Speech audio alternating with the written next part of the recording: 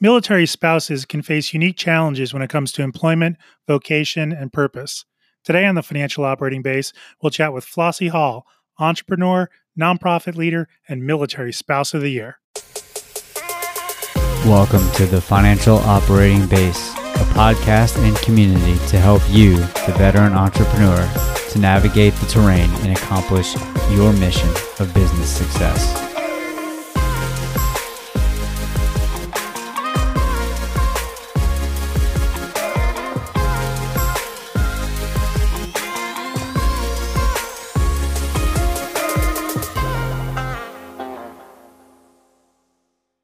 And joining us now, we have Flossie Hall, entrepreneur, nonprofit leader, and military spouse of the year. Flossie, thanks for joining us today. Thanks for having me. As we get started here, just tell us a little bit about your journey as a military spouse and how you became an entrepreneur. So I've been a military spouse for almost 18 years now, and I always say I became an accidental entrepreneur because it wasn't my path. And I kind of feel like most military spouses end up where they're at because you're kind of forced into things because your life is dictated mostly by the military. And that was kind of how I became an entrepreneur. I was actually supposed to become a doctor, which was my hopes and dreams for over a decade. And due to military demands, my family, my life, and deployment, it just didn't seem like it was going to happen. And I started a small business out of my home. Because it was something I was passionate about and I needed income for my family, and it ended up growing into a big company. That's awesome. And I love the term accidental entrepreneur because a lot of entrepreneurship is recognizing opportunities and taking advantage of it. Tell us a little bit about that business that you started and how it grew. So my company was called Healthy Mama, and it was a company that was focused on healthy meals. So have you ever heard of meal prepping? Meals that are cooked for the whole week and all you do is eat meat. So hot right now. Yeah. So I had been doing it for years for my family. We are a family of 6, didn't have time to cook all our food. And I was going through my own weight loss journey. And I had started a Facebook page called Healthy Mama. And I just chronicled my own weight loss journey and helped other people learn how to do it themselves. And during that time, I started meal prepping for friends out of my house, and I posted on Facebook that I was doing it, and my inbox exploded. And within 8 months, I was making 800 meals a week out of my home kitchen on military, housing. And I had a few military spouses helping me with one stove and a couple refrigerators from Craigslist, and realized I should probably rent a commercial kitchen and figure out what I was doing. When you think about essentially running a business on the fly like that and accepting the growth as it comes, how did you as an entrepreneur learn about taxes, logistics, finance, marketing? What resources did you use, and how much of it was just sort of intuition and working hard? Well, so it's funny because my background is I have degrees in biology and psychology. So I never took a business class in my life. I didn't even know a business owner until I started my business, which is hilarious. So I had this little single subject notebook and I took it out, and on page 1, I wrote website. Page 2, I wrote competition. Page 3, I wrote menu. And I just started going to the school of Google and the school of YouTube. And I tell everybody I did everything wrong 5 ways from Tuesday, but every day I assessed what went right and what went wrong. And I just was kind of fearless and naive, I guess. I was naive enough to think I could be successful at it, but fearless enough to try. And every day I did it, and it didn't matter. If I did it wrong, it was painful and it hurt, but I got back up and I did it the right way. And I leaned on mentors and community support and resources. And I was always the first person in the room with my hand up saying, I don't know what I'm doing. Please help me. And then I'd always have people around me that were pointing me in the right direction and offering me help. That's tremendous. And to go, as you said, from an accidental entrepreneur to having to figure these things out, and like you said, the courage to try and really navigating all these unknowns is very impressive. And then you experienced very rapid growth, I would say. Did you expect to take off kind of that quickly? Oh gosh, no, are you kidding me? we rented a commercial kitchen the day I walked in December 2015. And within our first 6 months, we had almost 50 employees. And our first year in business, we did 7 figures in revenue. And everybody kept asking me, how did you do this? How did you do this? And my honest answer was, I have no idea. And I just kept saying, I don't know what I'm doing. And everybody would just laugh and they'd say, you obviously know what you're doing. And I'm like, well, I have some sort of intuition and I have this visibility for my business and I can see the picture, but I'm just, building it and flying it. But that's the best that I could do. But I had no foresight. And honestly, I couldn't make the meals fast enough. And I just look back now, and if I had the right team or the right training or the right business sense around me, or had even done proper marketing in any way, that business could have been 1,000 times more successful than when it really was.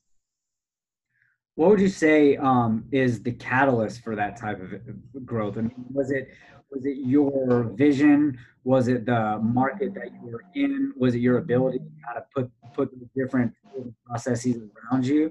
Because it seems like there's a tipping point where you're kind of doing, in your case, maybe a few meals at a time, and then word spreads and it explodes. So what was sort of the feel of that? So honestly, I found a really large gap in my market. I looked at the market, and meal prepping in the San Diego area was geared towards the fitness community. It was really expensive. It was about $15, $16 a meal. It was kind of gross food. It was chicken and broccoli and rice. And it was all marketed towards fitness buffs. I said, there's nothing that's healthy and affordable, which means, $7, $8 a meal. There's nothing geared towards families. There's nothing geared towards kids. And there's nothing that's just everyday food, just healthy fats and lean proteins and complex carbs. You can have delicious meals and it doesn't have to be geared towards a fitness buff. And I said, I'm going to make it affordable, because if it's not affordable, it's not accessible to the people who really need it, which is the busy mom and the busy family who's stopping at McDonald's on their way home. And once I put it out there, everybody said, what is this? And I have to have it. And as a byproduct, people got healthier and they lost weight and they saved time, and their kids were eating it instead of fast food, and they got off of medications, and it achieved all the things I wanted to achieve in medicine without having to go to medical school. And it was just the best of both worlds for me. You talked about making a lot of mistakes and tapping online resources yourself to learn what you were doing. If you could turn that around now and you're talking to future military spouse entrepreneurs, and they came to you and said, I know I want to do something like this, I just have no clue how to get started. What would be some of the things you'd tell them? So that's what my whole life is now. Now that I don't have my company, my whole life is surrounded with teaching. So I teach entrepreneurship now to military spouses, and I work at the Rosie Network, where our whole program is around spouses who just say, I have an idea and I don't know where to start. Well, here's how to start. Here's the very first step. Here's what you can do, and here's what not to do. Because if you can name every pitfall under the sun, from running a multi-million-dollar company from startup to exit, I did it. I did it wrong 5 ways, from Tuesday, like I said. And I also did a lot of great things right. So if I can teach other people from those experiences, then I share all of those painful things. I just want to give people those resources and say, there's tools out there, there's programs, there's mentors, there's support systems. Here's all the good stuff, but also here's the bad stuff. Stay away from this stuff, because this stuff can ruin you and it can tear you down, or it can take advantage of you. So that's all I do now, is I advocate and I teach.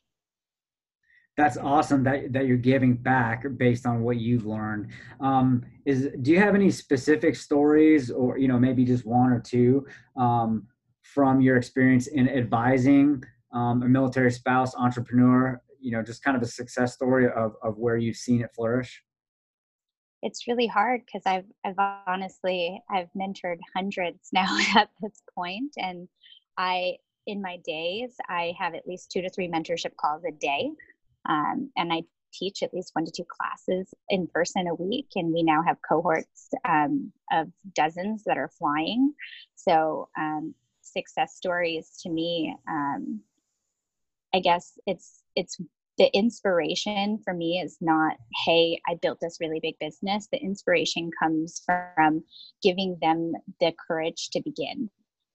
Getting up there and saying that if I can do this, so can you, because so many spouses feel beat down and they feel lost and they feel like they're put on the very end of the totem pole. The military comes first, and then your spouse, the active duty member, then your family, and then you often think of your dreams as last place. And we get up there and we say, we get that you can't find a job, we get that it's really hard, but there's this whole other world out there, and you can take your future into your own hands, and entrepreneurship can be that answer. And look, I did it, and look at these other people who did it too. And we just try to be a voice of inspiration and say, if I can do it, you can do it too. But also, here's a roadmap. So when you see a spouse stand up with tears in her eyes and say, thank you for inspiring me, that's the piece that makes me just well up with happiness and gives me goosebumps. It's not, hey, I did the business, I'm growing the business, I'm scaling the business. It's, I got the courage to start because of you. So your day's pretty chock full, but you seem the type that likes to keep pushing forward. What are some of the other businesses and projects you have going on? So right now I'm working with the Rosie Network, an amazing nonprofit who is launching Rosie chapters all over the country. So Rosie chapters are for military spouse entrepreneurs, and it is a cohort of fellow military spouses who want to launch and grow their businesses. And it's a set curriculum of how to do that. So we're launching those in 7 cities by the end of this year, which is amazing. I also just launched with a fellow military spouse, Moni Jefferson, the Association of Military Spouse Entrepreneurs, which is a great program. We've been offered a lot of resources and opportunities for military spouses from companies that are constantly saying, how do I find the spouses? I have these great opportunities for spouses. I need to hire a photographer. I want to feature them in a campaign. How do I get to them? And we just created an agency to connect the two. And we have a lot of great things rolling out with that. I also started a cookbook called Time for Table, which will be rolling out by the end of the year, teaching people how to meal prep at home. I still fully believe that it's a great way to teach families how to eat together, eat healthy, and do it on a budget. So I'm going to be working on that. So once an entrepreneur, always an entrepreneur. That's awesome. There was another question. I'll edit this part out, but there's another question that popped in my head that I just left. Had to do with the cohorts. When you mentioned, whether it's across the Rosie Network or the Association of Military Spouse Entrepreneurs, are there any commonalities to either industries or skill sets? Is there something that you recognize that's common, maybe even characteristic across the spouses that you advise and that you help out and that you kind of coach? Yeah, military spouses have grit. We are tough, and we are often so used to overcoming obstacles every single day in our lives that when you go into entrepreneurship, that is what entrepreneurship is all about. And we can so easily adapt the life of military struggle into entrepreneurship struggle that it seems like a breeze sometimes, where we're like, well, we can curve and swerve all day, and that's what entrepreneurship's about. So it just seems like a very easy transition that military spouses are built for entrepreneurship.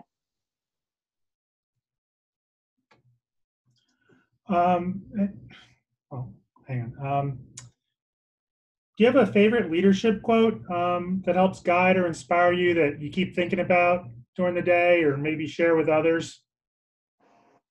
One of my favorite quotes is from Rachel Hollis, and she says something that it always inspires me when I have a really hard day and you're just kind of feeling beaten down. She says, maybe you were given this mountain to show to others that it can be moved.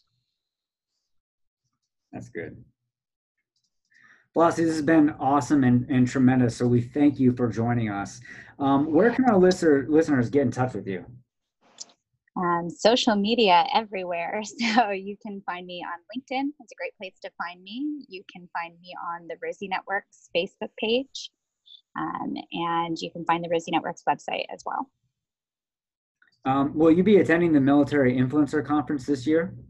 Absolutely. I will be there speaking on a panel, and I will also be there. The Rosie Network is actually hosting the entire military spouse track called Empower.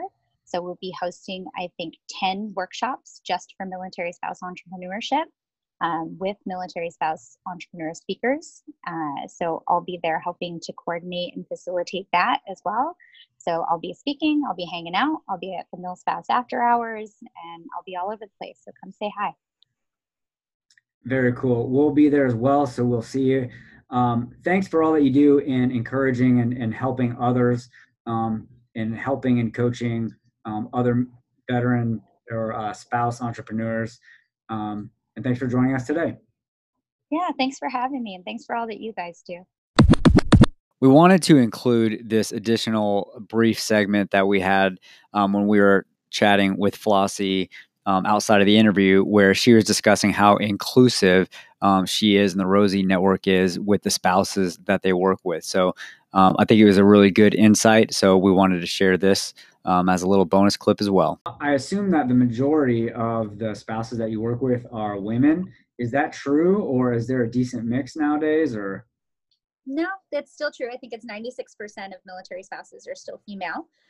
We do have some male spouses, but it's very few and far between. Okay. We have one male spouse in the Bunker Labs program here in Atlanta. His wife is in the Air Force, and he's not served. He's always been the spouse, and he's great to have at the meetings because he gets around the other male veteran entrepreneurs, and he's always very proud to explain that his wife's the veteran. And it's pretty cool. He's a great guy. We love having him. We're very careful of our verbiage just to make sure we include everyone. We do have male spouses in our program, but it's a very small percentage, but we want everybody to feel welcome, and same for female veterans. You never want to disclude or assume, right? We want everyone to know that you're a spouse, and there's a spouse and a service member. I had to correct my verbiage because I'm a female, my husband's a male, but there's a spouse and a service member, and that's it. There is no he and she and husband and wife. There's a spouse and a service member, and that's the only two things you need to know. Well, and you also see a lot now, you'll see the spouse is also a veteran. Oh yeah, that happens a lot. That one is elected to end their service. We just had that in DC. We had the spouse who's also a service member, and then we had both of them in the program. And then they were both active duty and spouses. They were both getting ready to retire. We're like, okay, so you're both veterans, you're both spouses. So, you can't label everybody. We hope you liked this episode with Flossie Hall, and we'll leave you with this quote from John F. Kennedy. Every accomplishment starts with the decision to try.